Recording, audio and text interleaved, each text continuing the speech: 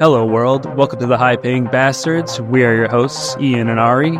Here we will discuss anything related to video game culture, so please, take a seat and join us.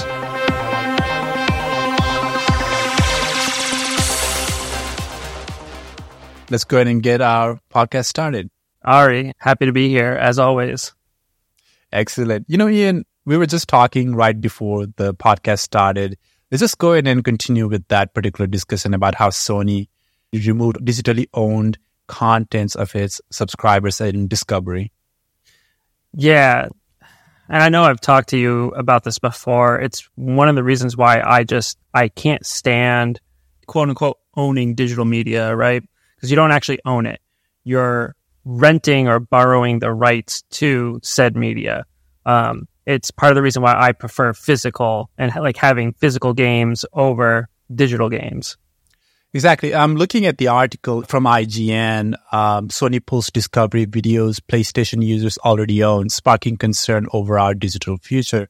I'm not a PS player. I don't have any subscription to the PlayStation or any of Sony's product.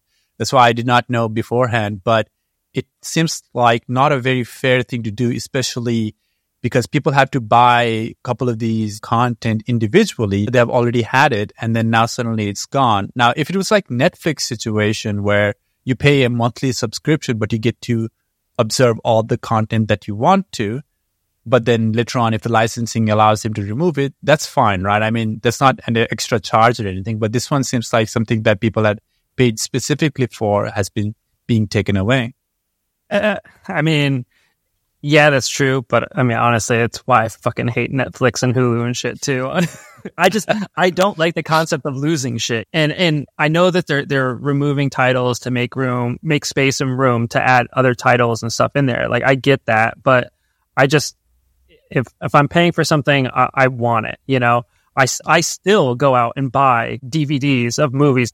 And you're one of the good ones. Yeah. You're one of the good ones, man. Keeping the dead media alive. But yeah, no, like Elden Ring, for instance, right? I knew it was a game that I would really enjoy, and I do really enjoy. I've actually gone back and started playing it again. Surprise, surprise. I bought that physical. I also bought it digital as well. And sure, I'm paying for it twice. And I wish there was something that they could do to kind of cut that down. Like if you bought the disc version, you could upload a patch or something like that, so you wouldn't have to swap discs all the time. Because I'm honestly a lazy fuck and I hate doing that. It's one of the reasons why I buy digital. But I think supporting like those developers on a game that they did really well, like buying it twice, isn't really an issue to me. Yeah, I think one of the issues also, you know, I want to one day pass down my Elden Ring to my children and grandchildren. I can't do that with, digital copy. That's not fair. Yeah, eventually, they'll shut servers down. You won't have access to it. We've already seen Xbox doing that quite a bit, taking games off of their Game Pass. I mean, Sony does it too. You just don't hear as much backlash from Sony. It's also the crazy part about the tech industry right now is that it's not prioritizing ownership more than subscribing to something or sharing something. And it just feels like such a dystopian type of economy that I did not plan on seeing. Like, later on down the road, you're not really owning anything, just subscribing more than anything else. You don't really have a ownership of property or anything. You're just subscribing where you live. You're subscribing what you wear. You're subscribing what you eat. All these kind of things. It's just, I don't know. This is the weirdest kind of dystopia that I feel like we're going towards, right? Yeah. Like, the better kind of dystopia, which is like in Brave New World where everybody's eating drugs and having orgies. That's the kind of dystopia I would prefer. I'm a humble man, but still. Yeah, I mean, we know why they're incentivizing to go with the subscription-based thing. It nets them money constantly, right? It's constant income for them. It's why BMW is charging you a subscription to turn on your heated seats. And also, I think it's not even cheap on their side. They have to pay licensing. If they're doing a content subscription, they have to pay a licensing fee that has to be perennially updated and kind of renegotiated again and again. I don't really think it's good for these content providers in the long run. And it is definitely not good for us content consumers, even in the short term. Yeah, it's just kind of throwing your money out of the way. Speaking of subscribing, hey, why don't you subscribe to the podcast? I did not see that coming. I did not see that coming. That's a good one. Yeah, right. You like how I just kind of throw it in there? All right. I want to get off the subscription stuff because, I mean, it's honestly it just depresses me. Yeah, I know. I agree with you. So let's move on to the first news. Why did you take it away? So I guess one of the first articles I came up to you with some more depressing news on Blizzard's part. They're sending out a survey to fans, because they want feedback on the acceptability of 50, 70, 80, and $100 prices for Diablo 4 add-ons. What the fuck? They wanted feedback. I think they got a pretty good feedback. Even without having the survey takers, they can just read the comments on a couple of these articles. They'll have their feedback. And the overall feedback just has been negative. Yeah. It has not gone very well with people. Well, especially because the state that the Diablo 4 released in, did you play it on release, Ari? No, I did not play on the release, but I understand like they had kind of developed the game based upon the fact that they will be releasing contents using season passes. Yeah, but the problem was when it first released, it wasn't good. Why play Diablo 4 when you got Path of Exile out there? Path of Exile is a lot more intricate. And I know people like that one kind of a lot more. Diablo 4 is kind of the more simplified version of that.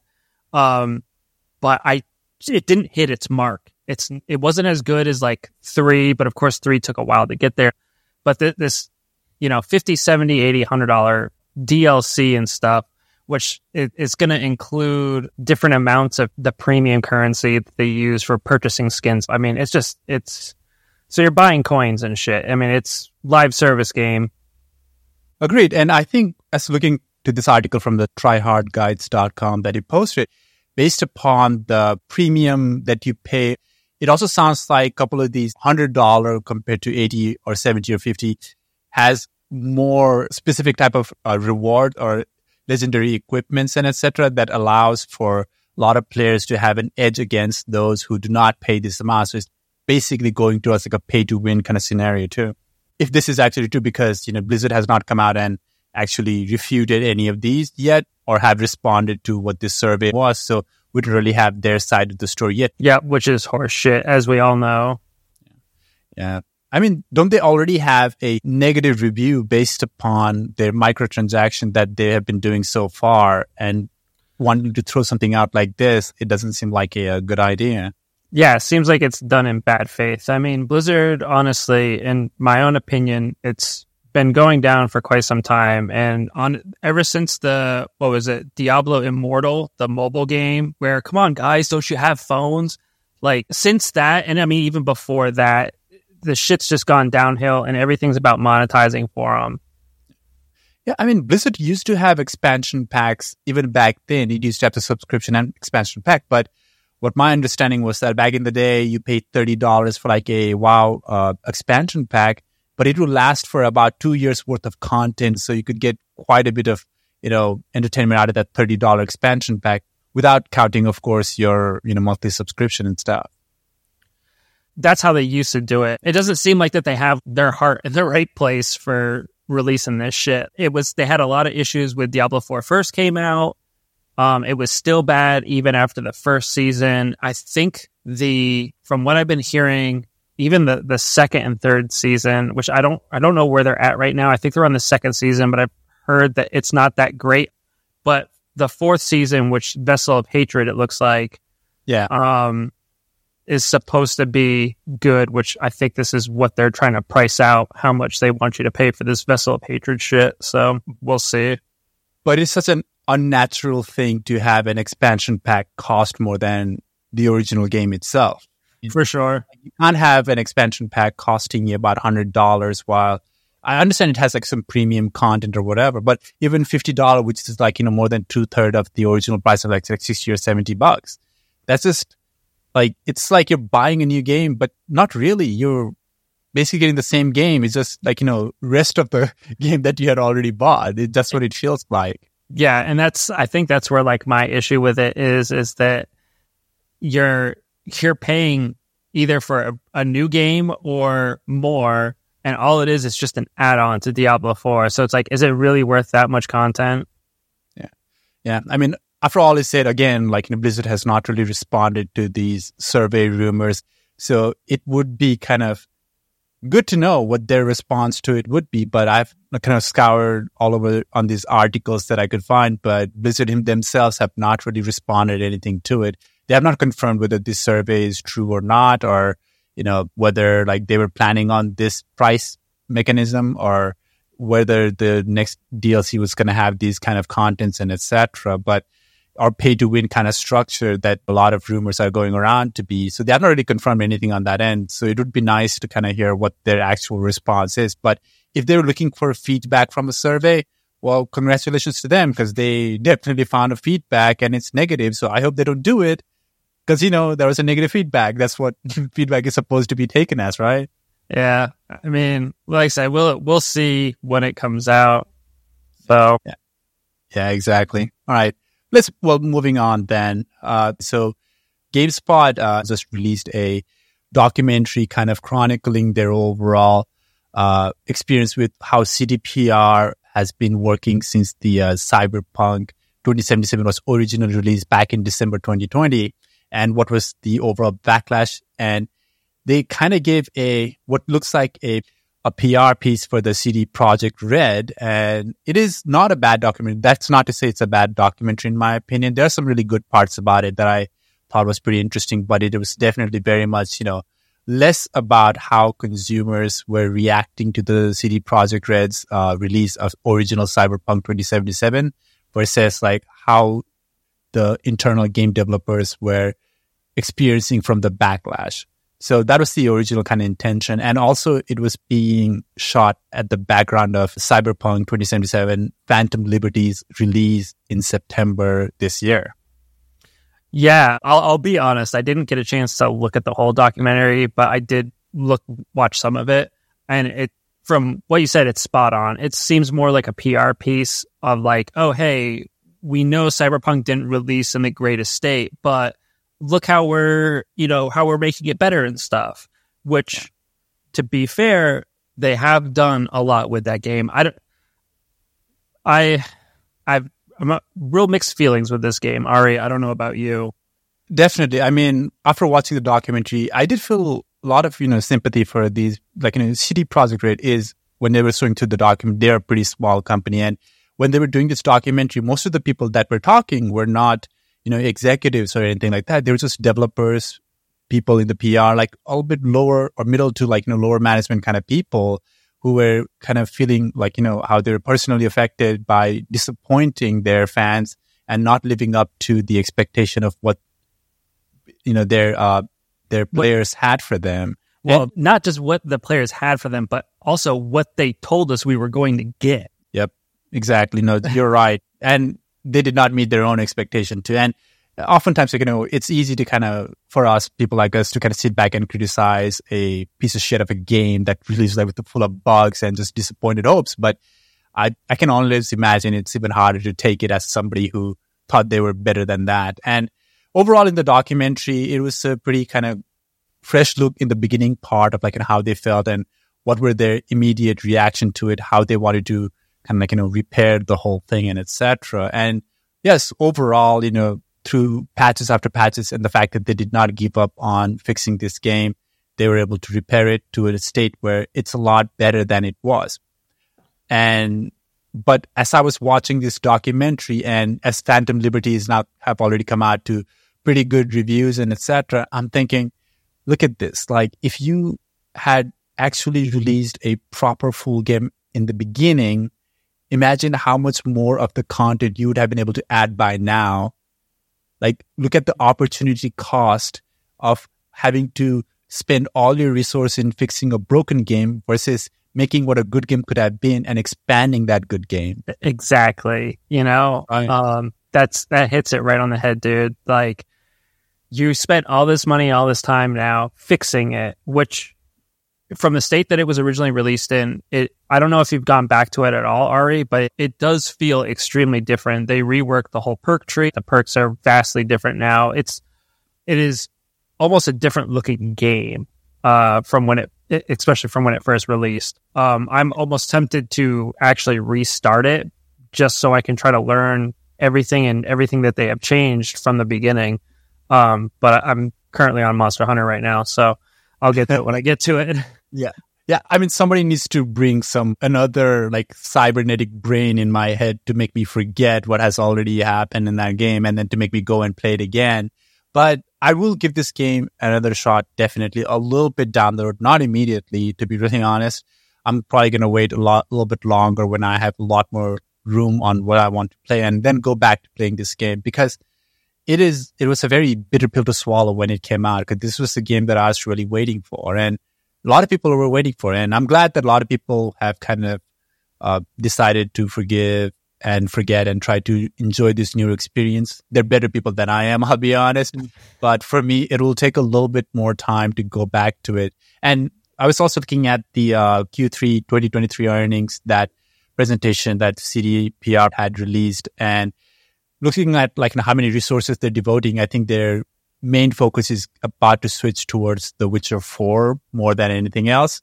So they'll be focusing on that, but they still have significant amount of resources still focusing on the Cyberpunk 2077 and Phantom Liberty area. But again, it's the opportunity cost for me. Like, imagine if this game had come out proper and intact, how many more Phantom Liberties we could have experienced by now rather than just one.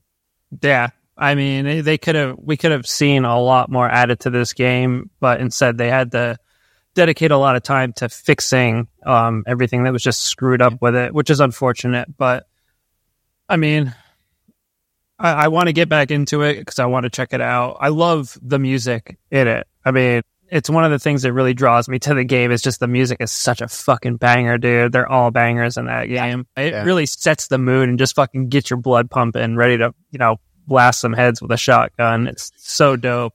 I was watching that Cyberpunk Edge Runner 2077 Edge Runner anime that is in Netflix, and that thing is really good. Like, when I first watched that anime, I was like, wow, this is the world that game should have been like, rather than what I got. And all the music that they use in Edge Runner is actually music from the game itself. That's all like, I was like, really interesting kind of watch. And it has so many endearing characters and etc.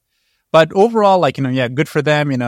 I'm glad a lot of people are receiving the Phantom Liberty with a lot more positive attitude. And I hope their next game, they've learned the lessons. And definitely, I hope a lot more companies learn the lesson that no, it is not a good idea to just send out a absolutely bug-riddled or an incomplete game and then work it on post, because they don't realize that there is a huge amount of opportunity cost to it. You're losing a lot of resources trying to fix it, and you're losing a lot of potential content you could have made with that game. Like, I know it's not as a tradition to maybe for a AAA studio to just release a bad game and then fix it post, but they need to understand it costs a lot to themselves, their own margins, if they try to do that.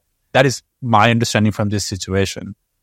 So I would agree with some of the things you say, but we're seeing this more and more. There's tons of games that are getting released and they're just so shitty, dude. And sometimes they're not even fixing them in post. I think the reason why CDPR had to go so hard with fixing it is because they're not a big studio. You know what I mean? Yeah. And that's kind of where us as consumers, we thought they were different because they were a smaller studio, so they'd be able to deliver more on what they promised. Unfortunately, we didn't get that. However, they have put it back into a state where they have finally delivered on it. It's only taken them, 2 years now or whatever.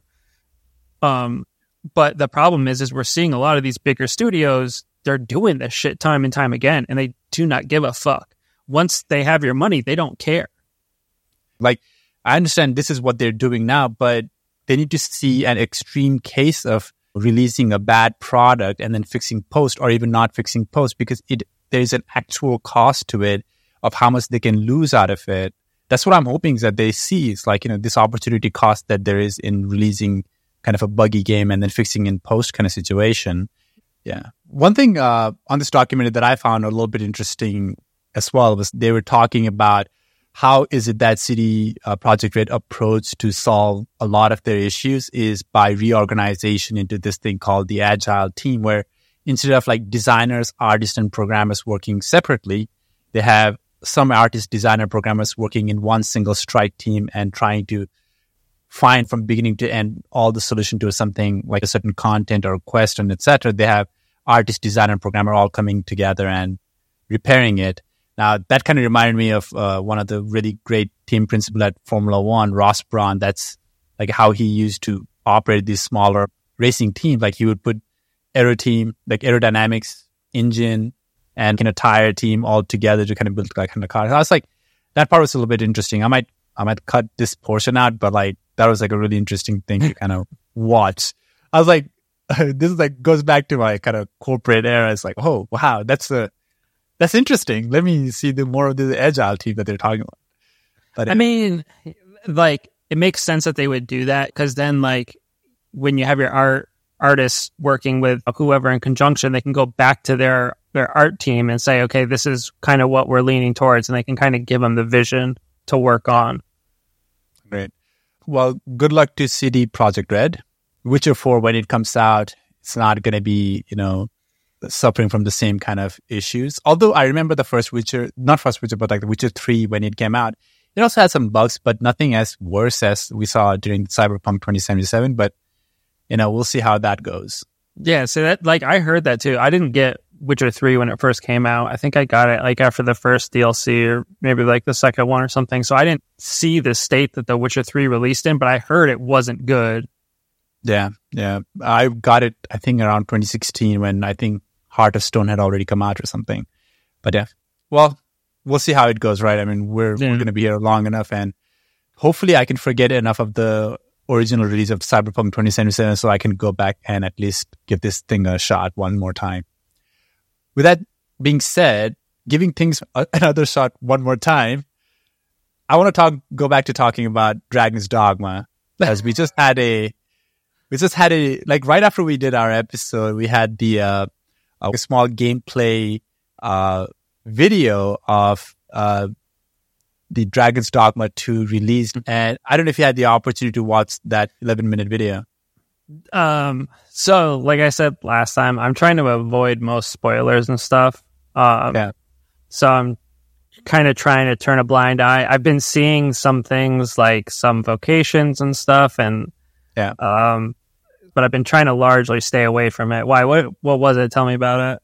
Well, I was just about to say, do you want me to delete my note that I sent to you then? Because it has a little bit of good summary of that video. But there's not really a big spoiler, except like an intro spoiler a little bit, which is like this game does not take place in Grand Sys, where we were playing the first Dragon's Dogma. It takes place in a parallel world of Vermont.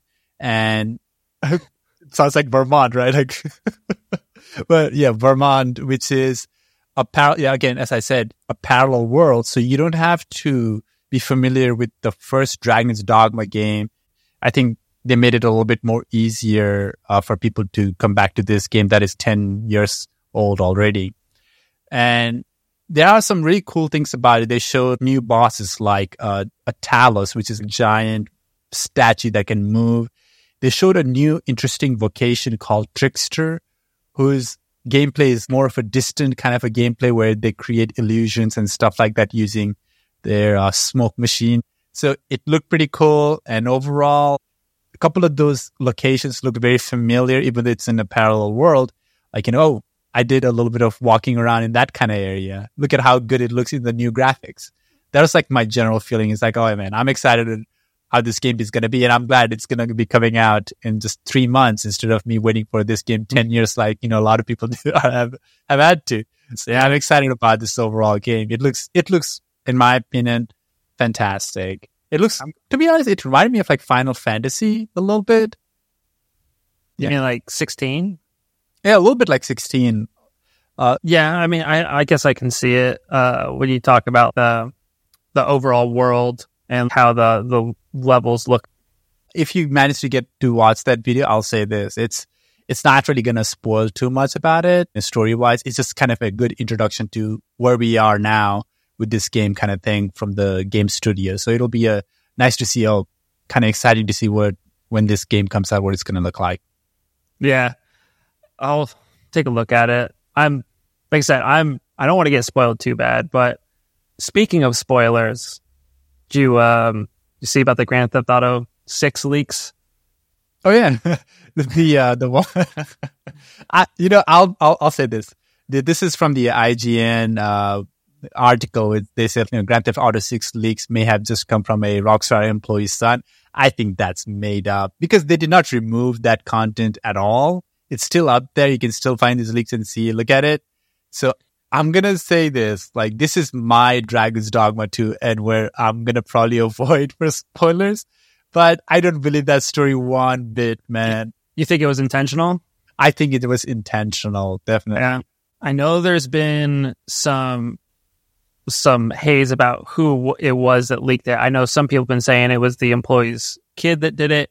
I know there was also talk of it was the son's friend that leaked it. So they don't really know who it was. From what I've seen, though, like, the spoilers isn't really that spoily. It shows a section of the map. It doesn't really show gameplay or anything like that. It does show you the vastness of the city, which it is. From what people have been saying, it's fucking huge.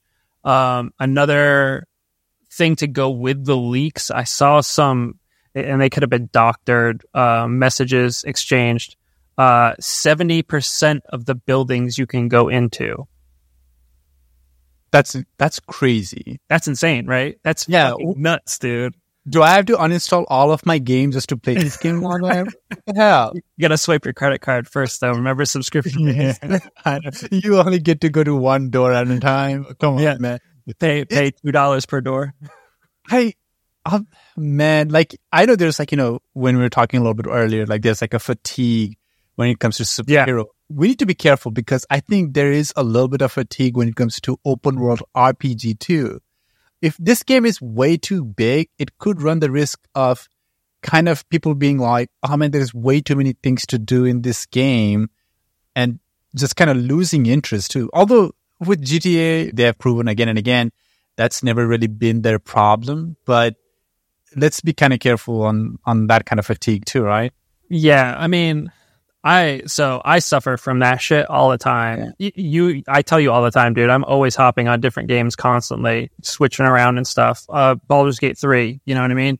I've hopped off that for a little bit. Again, fatigue, and started playing Monster Hunter World, which I have over like 300 hours and 2 different characters, and I've gone back to that, But exactly. Yeah, the fatigue is real. It's a really fascinating topic in my opinion, and let's see how GTA 6 does. And I mean, we'll see the resources that Rockstar has put into GTA 6. Will it yield them similar return that GTA 5 did? Maybe it has something to do with how rare of a game GTA games often tend to be. Maybe it could be something like that. We'll see how it goes. But coming back to this story, just to kind of conclude it, I think this is made up. I think it is made up that it is somebody's son trying to put some plate. I think it's just PR because stunt. They did not delete the content or do a copyright strike or anything like that. It's still up there. You can find it and look at it. Yeah. And I think it's just to kind of gauge reaction. So I was curious because I remember seeing that they were talking about releasing a trailer, and I think they just released the trailer an hour ago for GTA 6. And I think that's part of the reason why that page is still up, that TikTok or wherever the fuck it came from, is because I think that they didn't give a shit because they were letting out this trailer soon. I knew it was this week. I couldn't remember if it was today or tomorrow. And it looks like they just dropped it an hour ago. So it's out there if you want to go check it out. Yeah. Yeah. I mean, for me, I'd have assumed that'd be more of a reason to take that down immediately because they don't want a leak to be a story of the day right before they release the trailer itself. But yeah, I think they've already released it. We can watch it later on or something, but yeah. Yeah. Let's move on. Yeah, exactly. All right, this one's yours. Which the Bathesda? Okay. Yeah. I thought this was hilarious. So Bathesda has been responding to negative Starfield reviews on Steam. The fucking audacity, man! This is responding. A lot of smaller developers do that too, which is okay. But this is not response. This is challenging. Exactly. And that's the difference here. Like you said, they're challenging. So, okay. One of the reviews put that Starfield's story was generic, the gameplay was boring. And so one of the customer support staff replied, and this is quoted from the Steam page, "You can fly, you can shoot, you can mine, you can loot. Starfield is an RPG with hundreds of hours of quests to complete and characters to meet. Most quests will also vary on your character's skills and decisions, massively changing the outcome of your playthrough." Okay, massively changing? I don't really think so, man. You're either going to shoot a guy in the face or you're going to talk your way out of it, right? There's two options for the most part, right? Exact. Holy, yeah. Person, whoever this CS customer service person is, if it is not a bot, that I think this person has not played that game at all. Yeah, it's so kind of a blind review to say something that it's basically marketing material that they've pulled up and then said, hey, this is the script. Their CS manager comes in and then says, hey, these are the script I need you to use to go and say it. If somebody says boring, I want you to say these lines. If somebody says this thing is dragging on too much, I want you to say this line. If somebody says this game has too much convoluted skill system, then this is the line I want you to use. I think that's how robotic that overall dialogue sounds. And it sounds so condescending. It sounds so insulting to tell you this is what your experience should have been, rather than listening to the person and saying, we understand you might not have enjoyed it, but thank you for leaving a review. That's all you really needed to say as a kind of response to a review, a bad review at least. Yeah. So hold on. There's more to that too. I just so got it. They suggested that the reviewer give the game another chance, but to try characters with different backgrounds. And this is now in quotes. You will feel like you are playing a totally different game. Oh my goodness. Put points in different skills from a character you've previously created, and you are now faced with completely different decisions to make and difficulties to encounter. What kind of horse shit? Yeah, you still head to the same fucking... It doesn't change. Yeah, they want to make this game to, they want to make it out where it's bigger than what it kind of really is, you know what I mean? Yeah. So when it first came out, I know a lot of people shit on it. And I was hesitant to get it, and I kind of stayed away for a little bit. But then I got it, and I was like, okay, it's not bad. It's different. It's an RPG. And it was fun for a little bit. But then I was having issues with all my characters, and you kind of know about this, Ari, as I kind of explained them to you. So I wasn't using conventional weapons. I was trying to go... First, I went fists only, and that was a garbage playthrough because you can't... The perks you get don't even out. Eventually, the enemies are going to be way higher level, and they're going to be doing way more damage than I can get in and actually kill them.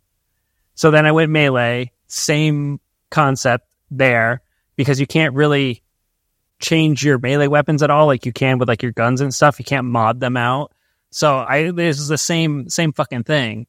So they kind of horseshoes you into playing a certain way, honestly. No, you're absolutely right. You don't really have a different gameplay as much as you think. You're trying to do a short-range melee option, and you're the whole time you're like, man, why did I spend all of my skill points on melee if it's so shit? I should have just stuck with the gunplay more than anything else. And on my end, I'll say this. This game is something actually I enjoyed it okay. For me, this was, if I have to give it a rotten tomato rating, it's 70% for me fresh. Yeah, it's not bad. It's not terrible. Yeah, but listening to this kind of response, how Bathesda thinks the experience is making me have even worse opinion of the game than I originally did. It's you can't, the negative reviews are actually quite valid. It feels so formulaic and generic to every other Bathesda game since Skyrim has come out, of how it organizes the overall story and how the game tries to, all of the different things you can do in a game, the story tries to mold into an experience, but that kind of mold is something you've seen in multiple Bathesda game, multiple other RPG. It's nothing innovative or interesting, in my opinion. You can still get your game's worth of playing through it, but you're not really you're just playing, say, Fallout in space, or you're playing Skyrim in space kind of thing going on. It's just it's not as interesting as they think it is. Yeah. So it's an okay, it's an okay game. Like, it's an okay game. The bad reviews are valid, in my opinion. yeah, don't tell them they're wrong for feeling how they feel towards your game, because that's their interpretation, right? It was one of the things I was worried about was, I think it was Todd had come out and said during one of their show boxes or whatever that they were looking forward to seeing what the modding community did for the game, and that they were fully behind the modding community. Now, to me, when you say that sounds like you're waiting for the modding community to flesh out your game for you. What I'm hearing when they say that is that, listen, we're not creative enough to make this game better for you, so we'll wait for you to make it creative and more fun to play. That's what I hear when he says that. And yeah.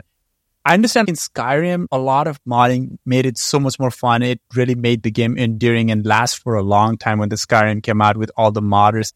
And it made great meme videos with like Thomas the Tank Engine instead of the Alduin dragon coming and attacking you. Yeah, those are all great. But I also want your original game to be, fun, not fun, but like at least gripping enough for me to keep on playing. I don't want to go and play your game and it feels like a Sunday chore. Yeah. That's how the best I can describe this game for me. It's like, this is like going and finishing up a chore sometimes. Yeah, definitely. I know Fallout 4 kind of had a similar kind of tough time starting out, but really, like, when you go back and play Fallout 4, you do kind of appreciate the game a little bit more after Starfield now has come out. Like, there's a different kind of appreciation now. Well, that's the thing. Like, this is their strategy. Like, they make the next game boring so that you can enjoy the previous game that they released. Like Fallout 76 is now fun to play because compared to Starfield, it's a lot more fleshed out. Now, next time they're going to come out with the Elder Scrolls 6, and we're going to be like, oh, at least Starfield was more enjoyable compared to this. And each time it's just cumulatively going down and down and down in quality. Yeah. It's just like, I don't know. First of all, going back to this article, it's a bad way to respond. All they should have said is that we apologize. We feel like, we're sorry that you have not enjoyed the game as much. There are some value to playing it again. Hopefully you can find a different path. Can do like a simple kind of response to it. That's all they needed to do instead of this condescending reply that they're giving all the time.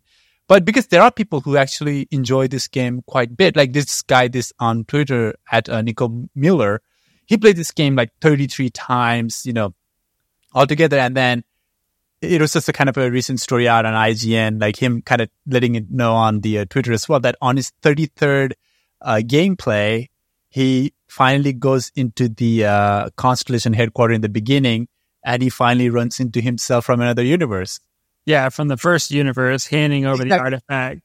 Yeah, so I was like, yeah, see, that's a really interesting part. That's like, but it took him 34 playthroughs to fucking get there. But I think that's more of a permutation thing. You could run into that scenario maybe third, fourth, or fifth time. It's just on his end, it went to 33rd time. I think that's what a lot of people are saying is like, 33rd is such an unusual number. It could have happened at any moment. You could play like 66 times and still not run into yourself.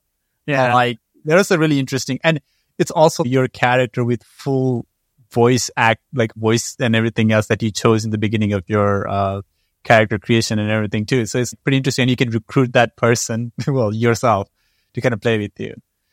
So like, there are people who still enjoy this game, and there's plenty to enjoy about it. But when people have negative review regarding it, like, don't tell them that they're wrong about their review or that they're not justified for that review. It's such a bad PR. Yeah, it's a bad move for sure. Yeah. So moving on from that, Bathesda news, I just wanted to touch this quickly. Have you had the opportunity to see the trailer for the new Fallout TV show? I have not. What is it streaming on? It's going to be streaming on Amazon Prime. So on the trailer, it says, from the people who brought you The Boys and 2-day free shipping. Get the fuck out. Get the fuck out. They really said that? That's fucking ridiculous, dude. give you a quick second. So I saw like a screenshot or something where it looked like some guy was like a Cyclops, and someone was asking like, why is this Cyclops here, or some shit like that. Yeah, basically, I think it's probably some mutant or etc. But it has. Do you know who Walton Goggin is? No, I don't think so. If you look at his face, I think you'll recognize him. But Walton Goggin is, in my opinion, one of the best actors working right now. And if I remember, what is a good one that he was in? Do you know the show Justified? Oh, yeah. I see him now. Yeah. He's the villain in the Walton Goggin, isn't it? He's a ghoul in here wearing a cowboy hat. So he has a pretty decent kind of like, some of these actors that they have here are really, really good. Yeah, it says right there, and the studio behind The Boys and free 2-day shipping. They do that shit. It looks really good. I mean, overall, the CGI and everything else looks good. The reason I wanted to kind of talk about this one is because I feel overall Hollywood is kind of starting to figure out how to do video game adaptation properly. Correctly, right? Yeah. So like it's less about making fun of people who play video game, in my opinion, which is how they've approached most of the video game movies, to actually looking at the story and then trying to put a narrative in there. So we're looking at The Last of Us Season 1. It uses a lot of the story beats from the game itself, but overall, it's still a really enjoyable experience. And then you have, even movies like Detective Pikachu, or you have like, this Fallout kind of looking pretty good on the trailer side. I think they're figuring out how to do this video game adaptation much better than how we have experienced in the past. Yeah, hopefully we won't get too many more Doom movies or like fucking the Resident Evil 3 or whatever the fuck. Yeah, it's so weird because like in that movie, that was probably one of my more favorite Rock performance because he doesn't act like how he does today, right? Like yeah. Hero. He's like a villain on that one. It's like, oh, this guy trying to show his range. That's pretty cool because Rock comes from the Attitude Era of WWE. Like that's when you have a lot of anti-heroes like Stone Cold Steve Austin. Exactly. But like that Attitude Era, he's supposed to be more villain-like, but now he just plays the same Rock hero kind of character everywhere. Macho, muscle, rip gun. Never loses a fight kind of character, unless it is to save a woman's life, of course. What a crap of a thing to happen to action. Yeah. But so like you were saying now, like it seems like Hollywood is actually starting to get the fucking hint, at least. Exactly. Yeah. They're starting to turn that corner where we can actually start getting some decent stuff. I mean, we have The Witcher, which was really good. Hopefully it continues to be good in the next season without Henry Cavill. This Fallout TV series, hopefully that's good. I don't have Amazon Prime, so I probably won't watch it, but maybe I'll pirate it or something, sail some seas, That's not what he meant. If anybody's listening, he's not trying to implicate himself to an action. No. I don't activity. I don't condone those actions. I'll be honest. If you find a pirated copy, just send me for a bit. Yeah, right. yeah. Just to make sure. Exactly. All right. Let's move on to our next segment. Shall we? Yeah. So, want to talk about some games that we played? What did you play this year? You mean where was I sentenced to play this year for the highest amount of hour? Yeah. Well, I played Formula 1 2023 for most of my 2023 year. Well, the weird thing is because Formula 1 2023 only came out in the middle of the year, I had to satisfy by playing the 2021 version because, 2022 version had a lot of problem and stuff. So I never really decided to get that one. But yeah, so like half the year I played 2021 and the other half I played 2023. And just that game was basically what I played most of the time. Now, yeah, go ahead, guys. Yeah. Well, no, I was going to say so how was it? I mean, did you enjoy it? How was it compared to the 2021? I think overall, compared to 2021, I think those two, in my opinion, recently are the best of the Formula 1 games that has come out. So right now, starting from 2022, it was EA that was producing the Formula 1 game. Before that, it was a company called Codemasters. They got bought by EA and they started publishing this game under EA afterwards.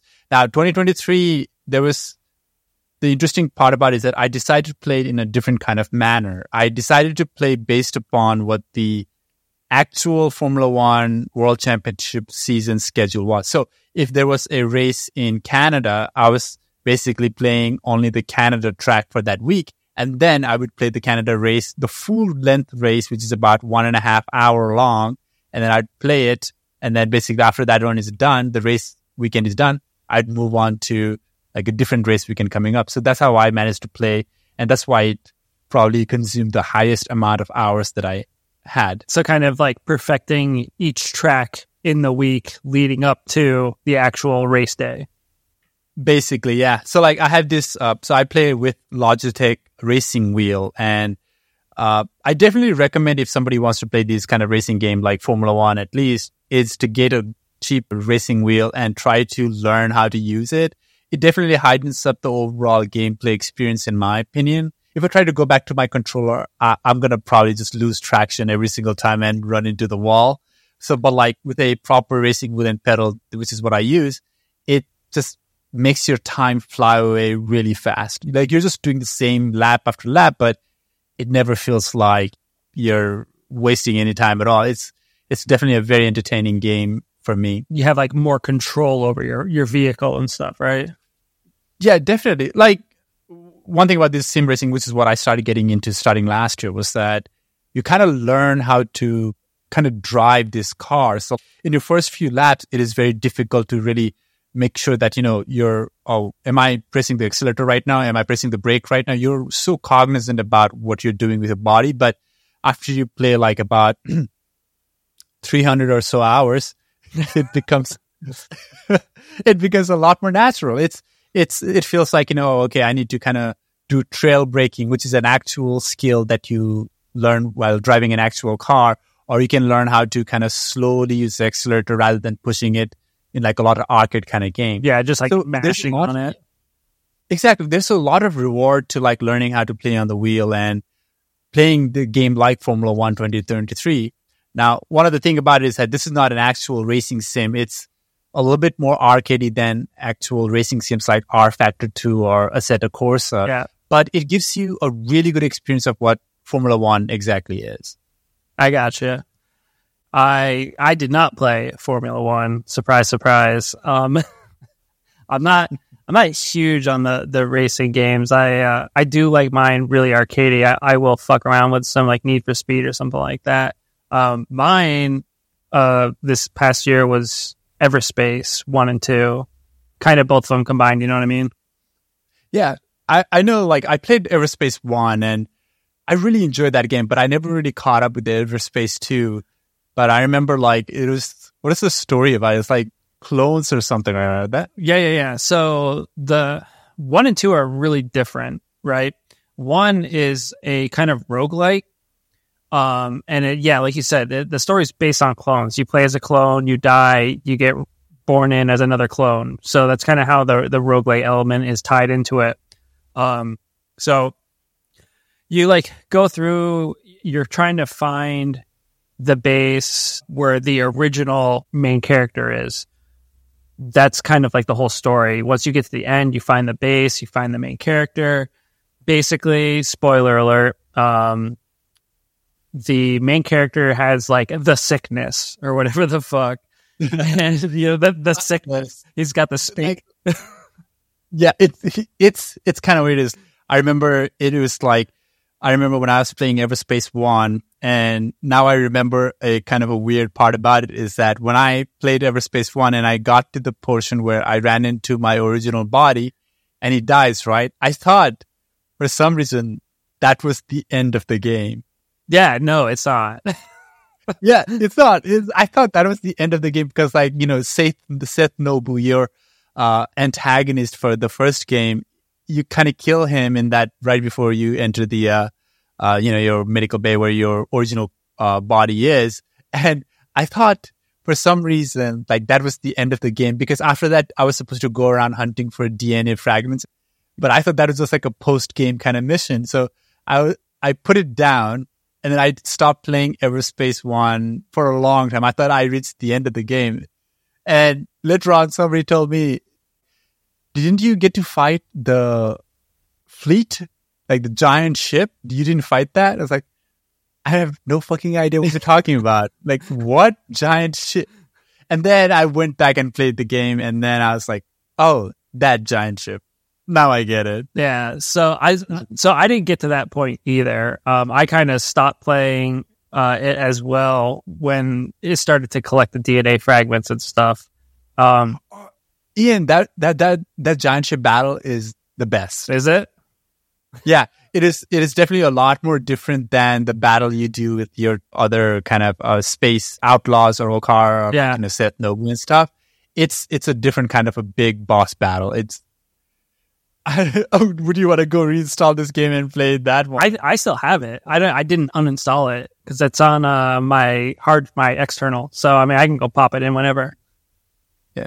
But so, what made you want to play Everspace? Because this is a pretty old game, right? It came out in 2017, the first one at least. Yeah. I mean, honestly, so I don't like racing games all that much, but I do enjoy flying games. Warning, if you get motion sickness, it will fuck your shit up because you are upside down and right side up and left and right and all over the place. But I enjoy that kind of shit. I will get drunk and fucking just fly around in a spaceship, shooting shit down like a cowboy. It is so fun.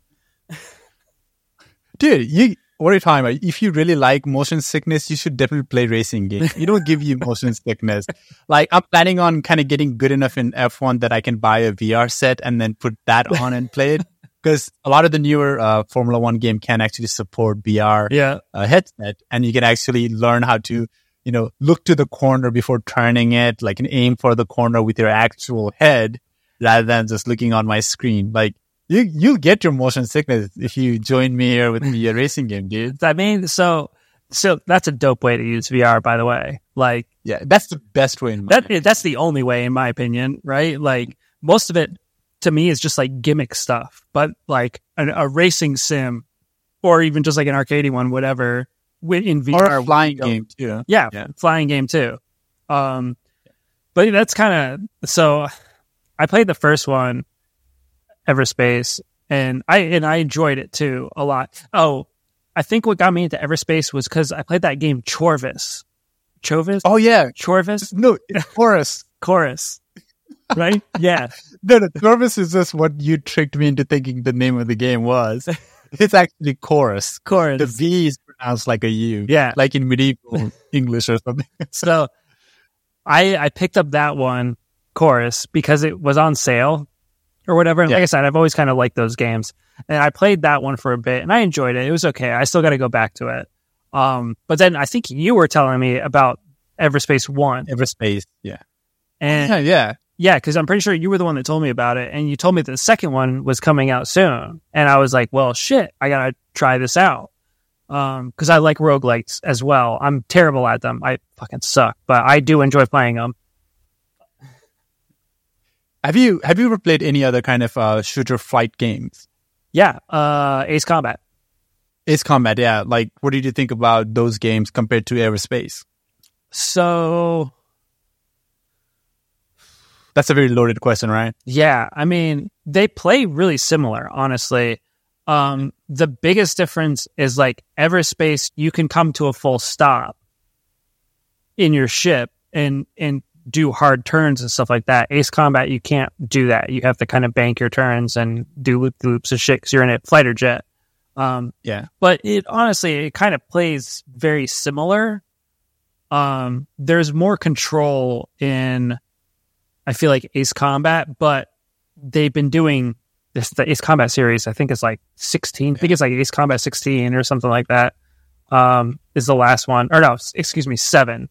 Ace Combat. Yeah, the 7th one where they had that fake dog or something. Yeah. Like that. There's a name of that. I wonder, because they had PSP games and stuff like that, so I wonder if those ones are counted as well or not. But, they play very similar. I feel like you have more control over your vehicle in Ace Combat as far as like your loadout and stuff, because you have to be mindful of what you can and can't take with weight and stuff. Everspace, you just pick something and you go with it, right? In the first one, at least. The second one is really different. Let me jump into that real quick. So Everspace 2, it is not a roguelike at all. they completely changed the gameplay in the second one. And I think that's why a lot of people didn't necessarily like it too much, was because they really moved away from like a roguelike game. And it's more of just like you're a character now, but you have way more ships to choose from. So the first one, you only have 3 ships to choose from. This one, you have a ton of different ships, but the ships are kind of designated to certain things. So like you'll have a ship that has drones, and you just send out like 8 drones at things and they just shoot everything for you. And I fucking love that ship so much.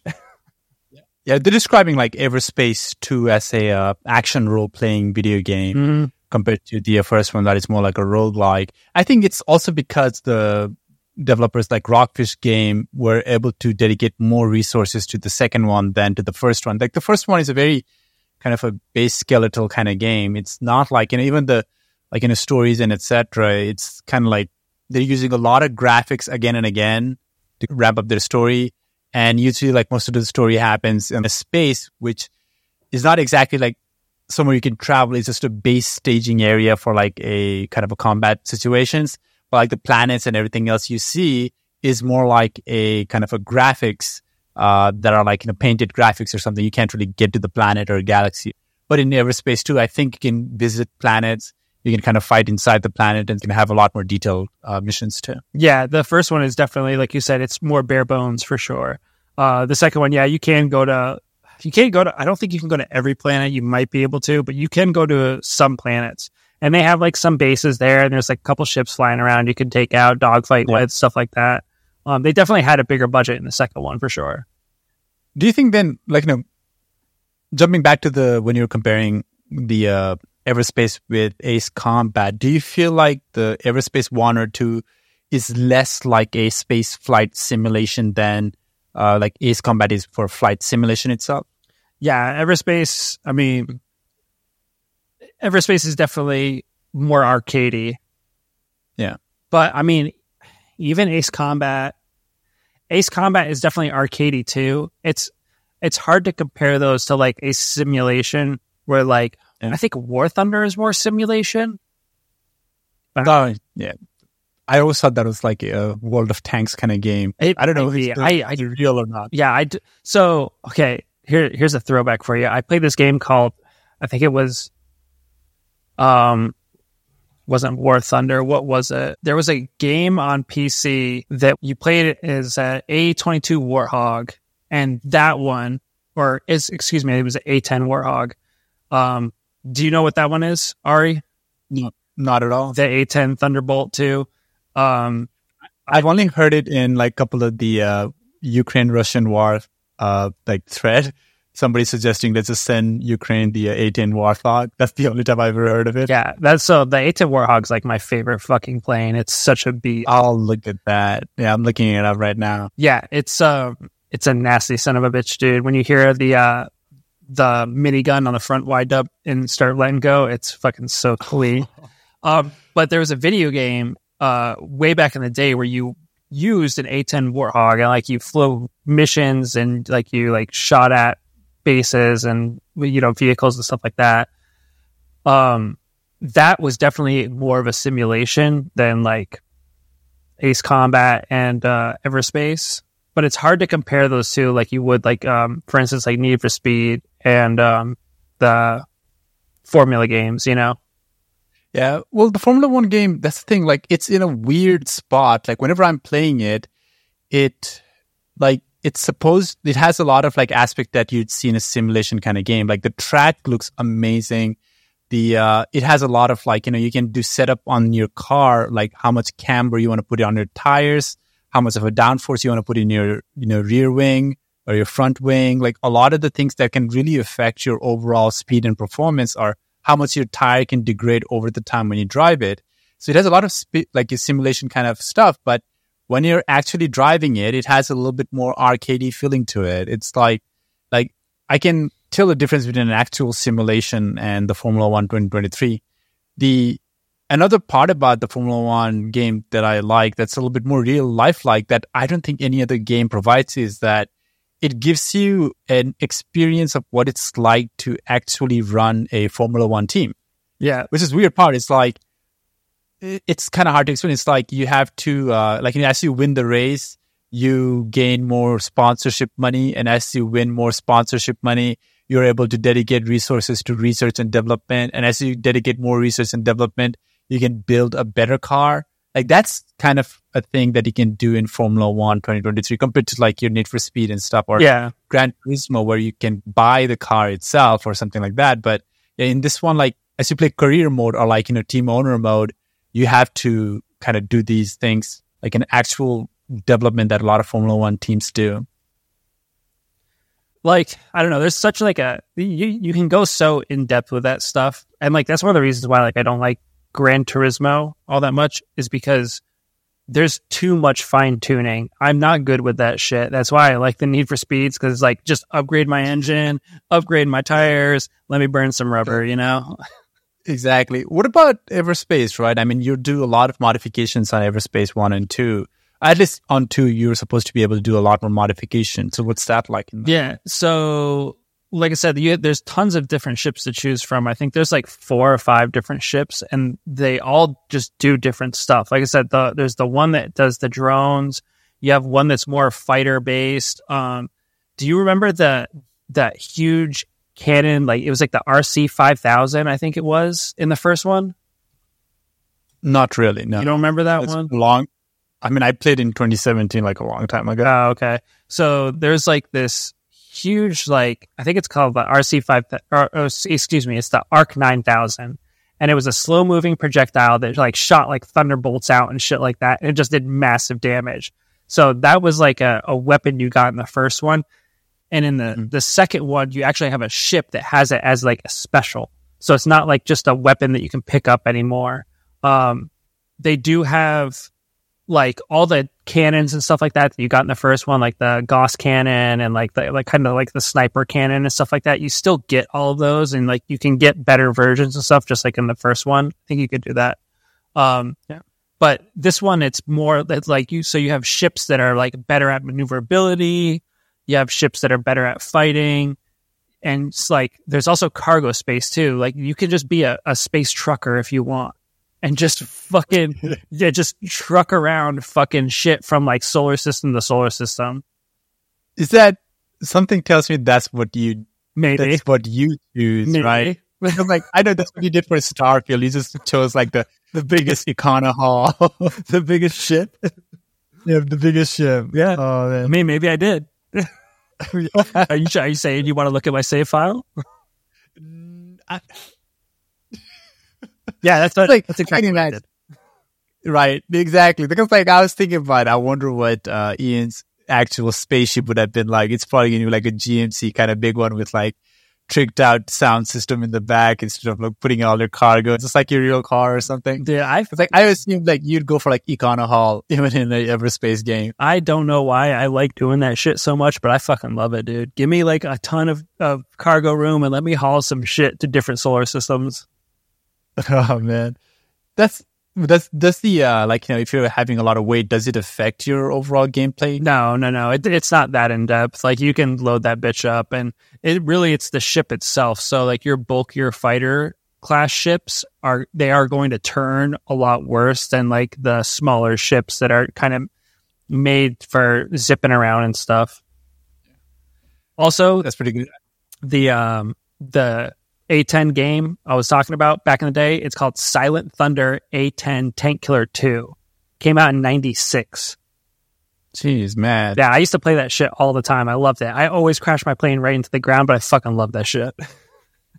Silent Thunder. Yeah. Oh man. I'm looking up this game. Jeez. 4.7 out of 5 by my abandonware. Yeah.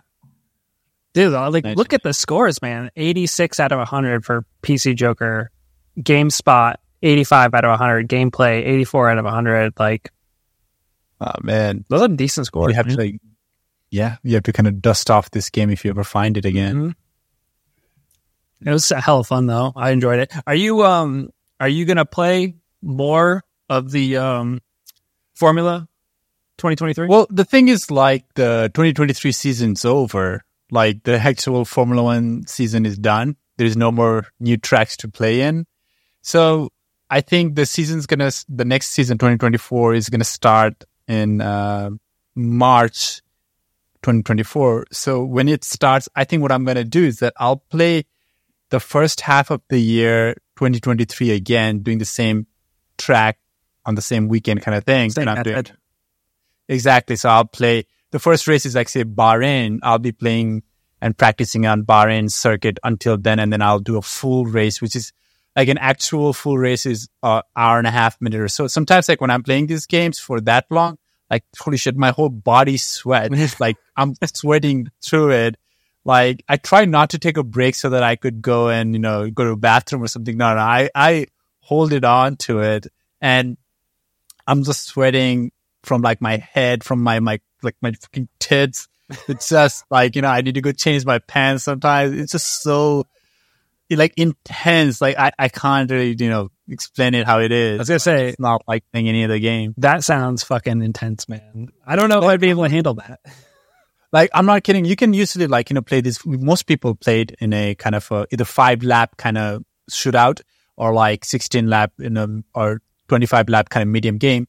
Now you want to go full hog, like, from beginning to end. You have to do like at least 1 or 2 pit stop with multiple different types of tire.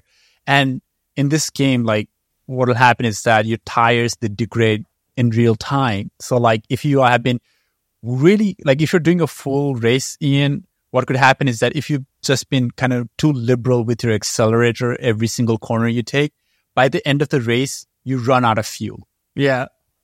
Like you could actually run out of fuel. You actually have to manage shit, basically. Exactly. You have to compromise like a little bit like a real race. It's like, if I push too hard, I'm going to lose my tire and my fuel. If I don't push hard enough, Max Verstappen's going to come and overtake me, and then I'm going to be like a chum sitting for him.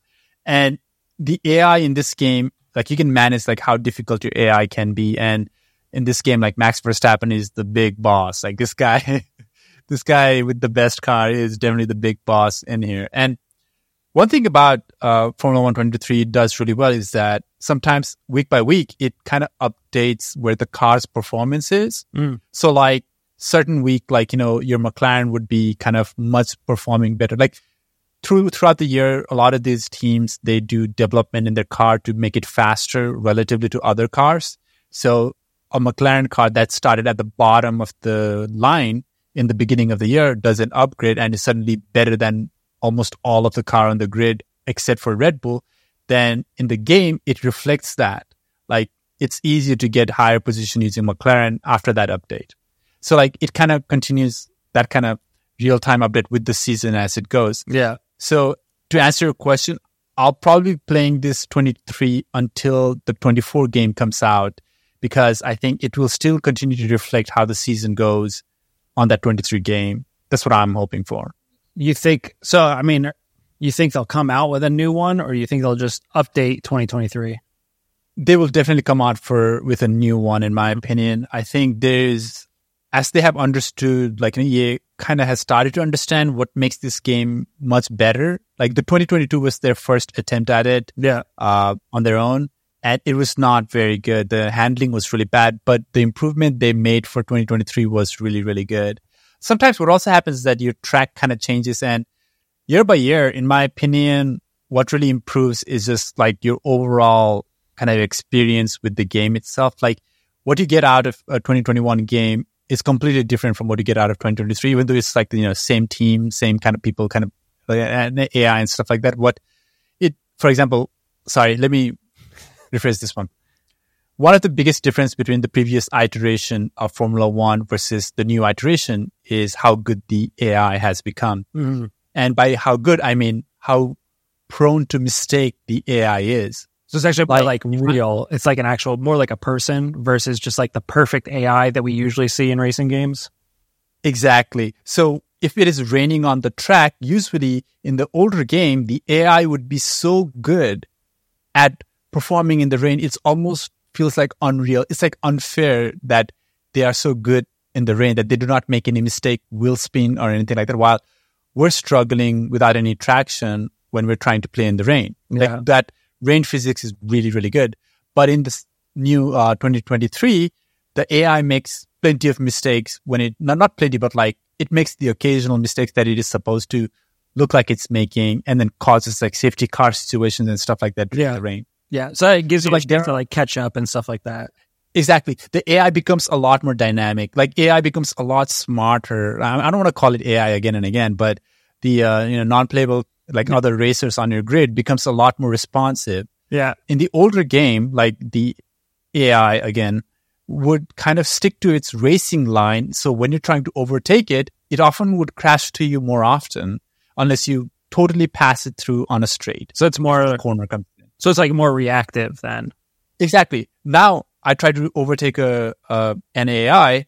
If I'm in the corner with the same car, with the AI's car, they do not try to dive into the racing line. They try to kind of avoid it and try to go a little bit outside. Yeah. It's a lot more like, a lot more kind of responsive, and you're not just expecting yourself to crash to the AI immediately for every time you try to overtake. So that kind of small improvements that you can have with the other, I keep using the word AI again and again, but the other NPCs, that's what really makes the game more fun to kind of play, because you can't get that kind of experience playing multiplayer at all. Like in multiplayer, people would fucking crash into you, drive backwards on the course.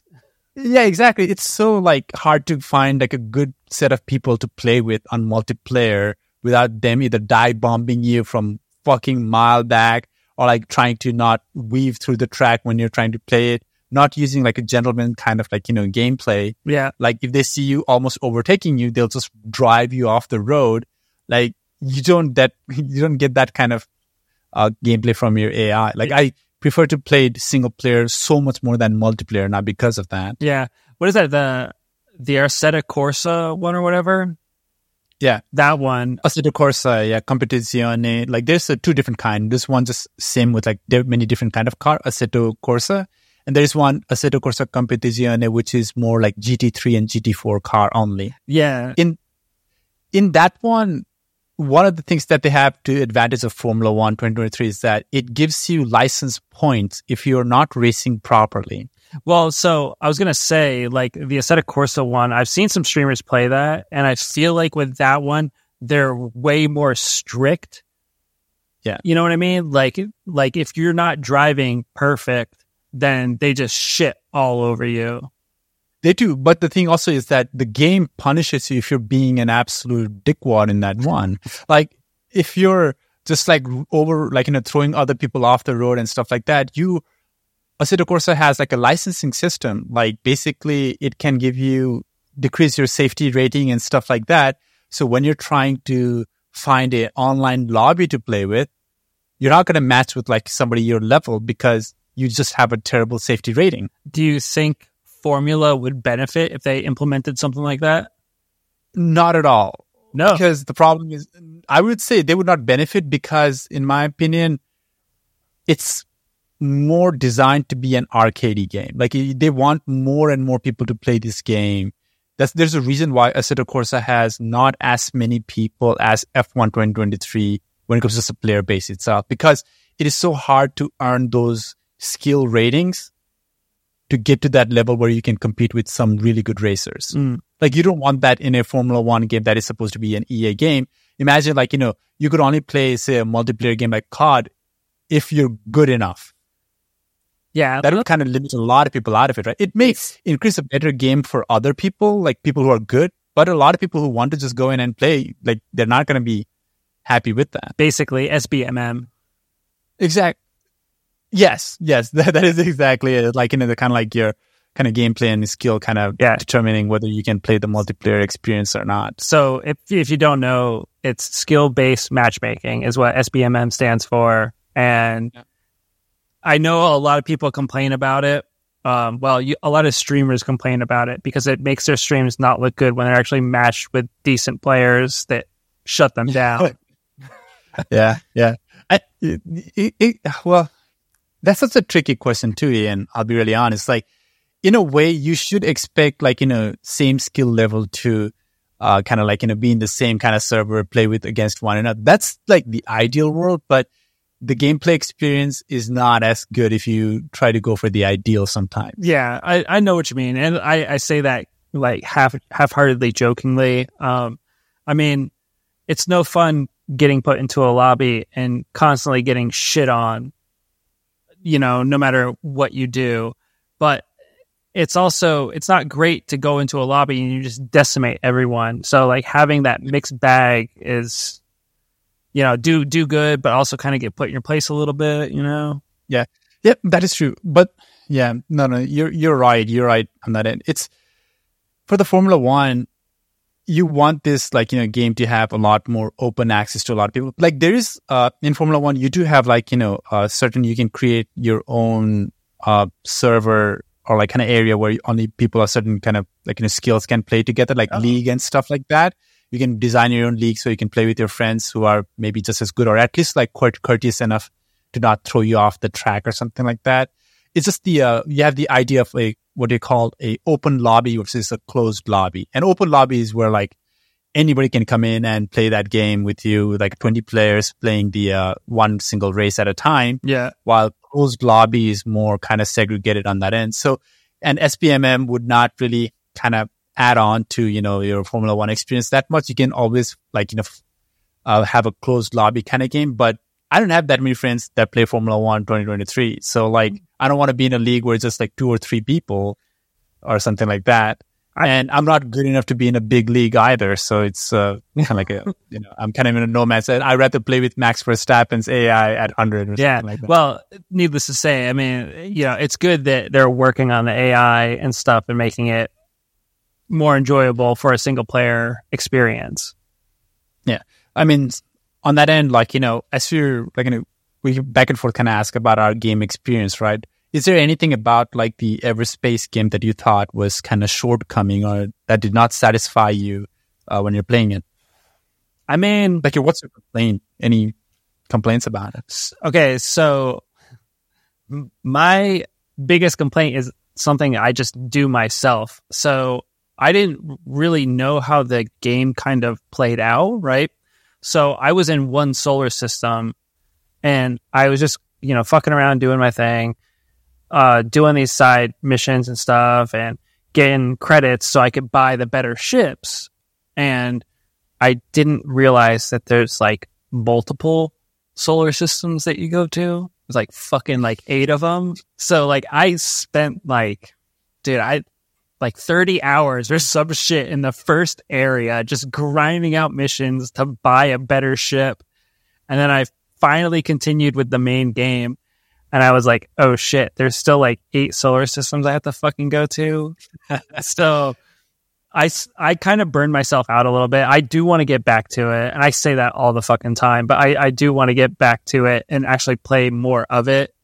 And just kind of continue it because it is a lot of fun to play. And it's great because it's a single player one. Go on. Yeah. So how far did you actually manage to play into it? How, percentage wise? I got to the second solar system.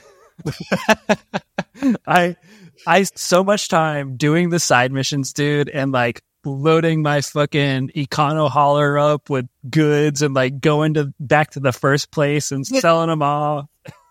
That's crazy, Ian. Because like when we were talking about outside this podcast, when we were talking about this game with you, I thought you were like so far ahead because you've been playing it for like weeks on end. Nope.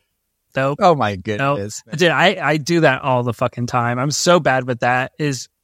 I'll burn myself out on just the side content without even really touching the main stuff. And I do that a lot. And so that's why I end up restarting like Elden Ring like 30 times and shit, I just like the beginning so much. Oh, man. That's crazy. Because like even before this episode, when we were trying to record it and plan it out, I thought you had finished this game and played multiple. No, so I used to have like a huge amount of hours to it as well. So like I said, theoretically, like I beat the first one technically, right? Like I completed a run in it. I didn't beat the big ship like you did. So even you did more in that game than me. But the second one, now if I focused on the main mission and just kind of did that, I don't know how long the game is, but I'm assuming it's still probably like a 30-40 hour game if you just kind of focus on like the main mission and just kind of speed through it. But like it's fun to just fly around and shoot shit and just like get credits and try to get a better ship and try to get that Arc 9000 fucking ship and just decimate everyone in your path, you know? I like being the drone ship and sending out 8 drones to go do my bidding and kill everyone while I just kind of sit around like a fat rat collecting out everything. Yeah. I mean, so then compared to like the most recent kind of like a flight experience from say like Starfield, where would you rank the Everspace to? Oh, Everspace is way fucking better than, yeah. I mean, there's not even a question in competition. Now, I will say, Chorus. Yeah. Chorus is very close. Chorvis is very, very close. The flying is really tight in that game. There's something about it that I just don't really care for. And I don't know if it's like how you acquire the weapons and stuff, or like, I kind of like just choosing a ship, and that ship is kind of designated like it's a quick flyer ship that like turns invisible. That's its special. Or like you get the drones, or you get the Arc 9000 or whatever. I kind of like that a little bit more. Aerospace definitely also has a advantage of having a much better story as well. I think story, I remember really liking it. I don't know what your opinion on that is. Because I haven't gotten too far in the second one, I don't really know. The first one wasn't bad though, you know. So basically, you're one of the clones. You kind of got away. You join up with a small mining group, and you basically act as protection. And you go out with them, and they're mining some shit, and like they run into some bad guy or whatever, and you and your buddy pilot who's in another ship, you kind of take out the bad guys, and you go outside the asteroid, and there's like shit is going down. There's just like the people that were supposed to be out watching the entrance got like decimated, and there's like fucking ships just flying everywhere, shooting shit, and like your buddy gets hit. And so, like, you drag his ship away, and like you find like a secluded base and whatever, and like that's how the game kind of starts out. Like, it's fucking wild. Yeah, I mean, all of the game. I think Everspace 2, the story mode is not story mode. Sorry, but the story is told in that still image kind of manner too, right? Yeah. It's like that, just comic book type-esque deal. It's not like a bad. Max Payne. Yeah. Payne thing, right? Yeah. It's not bad. I mean, that's better than like what story Formula One has. It's just you're a handsome, rich, young millionaire who drives fast cars. That's the story. No matter you play as Max Verstappen or Charles Leclerc or Lewis Hamilton, you're just a handsome young man with a lot of money, and you drive fast car. I mean, Formula One has a story mode as well, and it's of all the sports game that has a story mode, I think Formula One story mode is really, really good. Yeah. Like voice acting and everything combined. But yeah, definitely would recommend if you ever decide to pick up a controller or a wheel for that one, man. I mean, I hope one day you do, so you and I can race, so I can show you all the skills I have learned, you know? I mean, I'm pretty sure you'll blow me out the water, but... It's like, oh, hey, Ian. It's like, come on, move over, man. Just like, or not. Nah, it's a quick game to kind of learn. It's not as complicated, to be really honest. But yeah, it won't give you that kind of, fun arcade feeling that you might have from like Need for Speed, definitely, or Forza Horizon. But yeah, it's definitely a game that I've sunk a lot of hour into. Yeah. So are you going to play Everspace 3 if it ever comes out? I mean, yeah, sure. I will play just about anything. I know during the break, I was telling you how I played, got the Gangs of Sherwood or whatever the hell. I mean, yeah.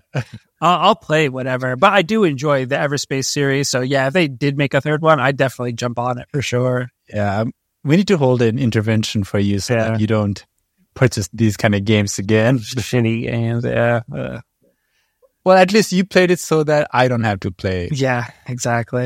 I don't know. We can get into that on the next podcast if you want. Hey, yeah. To be honest, like we do have to decide what other games we want to play for, upcoming other episodes and stuff. So we'll probably figure something out. Yeah. I'm looking forward to like this next episode we'll cover the Game Awards and stuff like that. So Yeah. well, we'll cover the Game Awards and see how that one goes. Yeah. So the next podcast next week.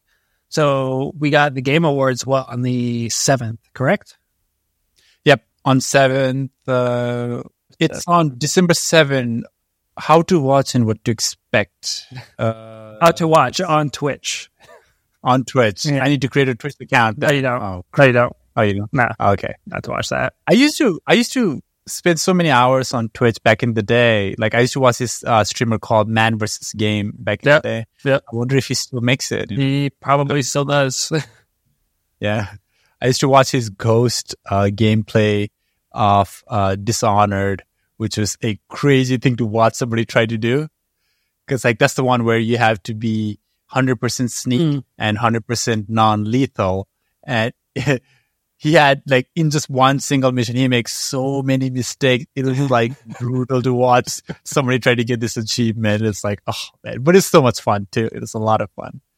So yeah, so we will cover the Game Awards 2023 for the next week's episode. I'll watch it on Twitch and we'll see what kind of trailers, what kind of awards are being presented, what kind of festivities are being held.